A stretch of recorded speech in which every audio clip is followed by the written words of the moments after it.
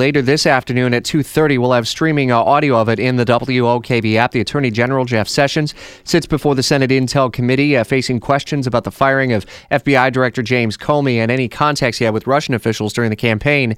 Washington insider Jamie Dupree is outlining 4 possible lines of inquiry, beginning with Comey's reference last week. We also were aware of facts that I can't discuss in an open setting that would make his continued engagement in a Russia-related investigation problematic. What's unclear is whether Comey offered anything more during the closed-door session. Continuing team coverage in D.C. now as we bring in Fox's Rachel Sutherland. I would imagine that there's going to be some sharp and pointed questions, and yet you have a witness here in former Senator Jeff Sessions, who certainly was on the other side of the aisle and can, if you will, debate and maybe even filibuster with the best of them.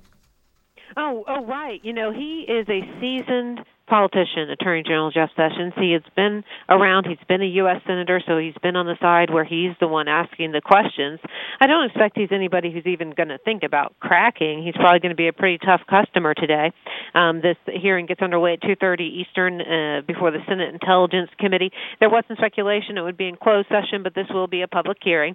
And I expect lawmakers to ask really tough questions, especially surrounding the firing of FBI Director James Comey. And remember that scenario that Comey described where he was left alone with the president and that Sessions left him alone and he wasn't happy about that. Expect questions about that.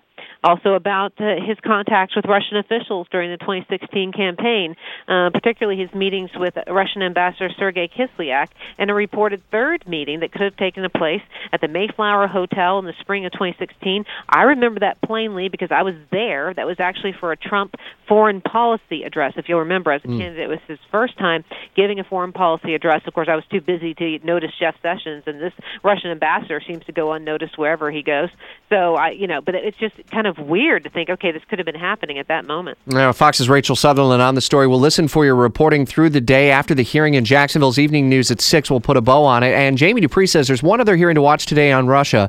The Deputy Attorney General, Rosenstein, is taking the place of Sessions at 2 different hearings today on the Justice Department budget for next year. Democrats on those panels are not pleased that Sessions canceled. Look for them to try to make their own news on Russia as well.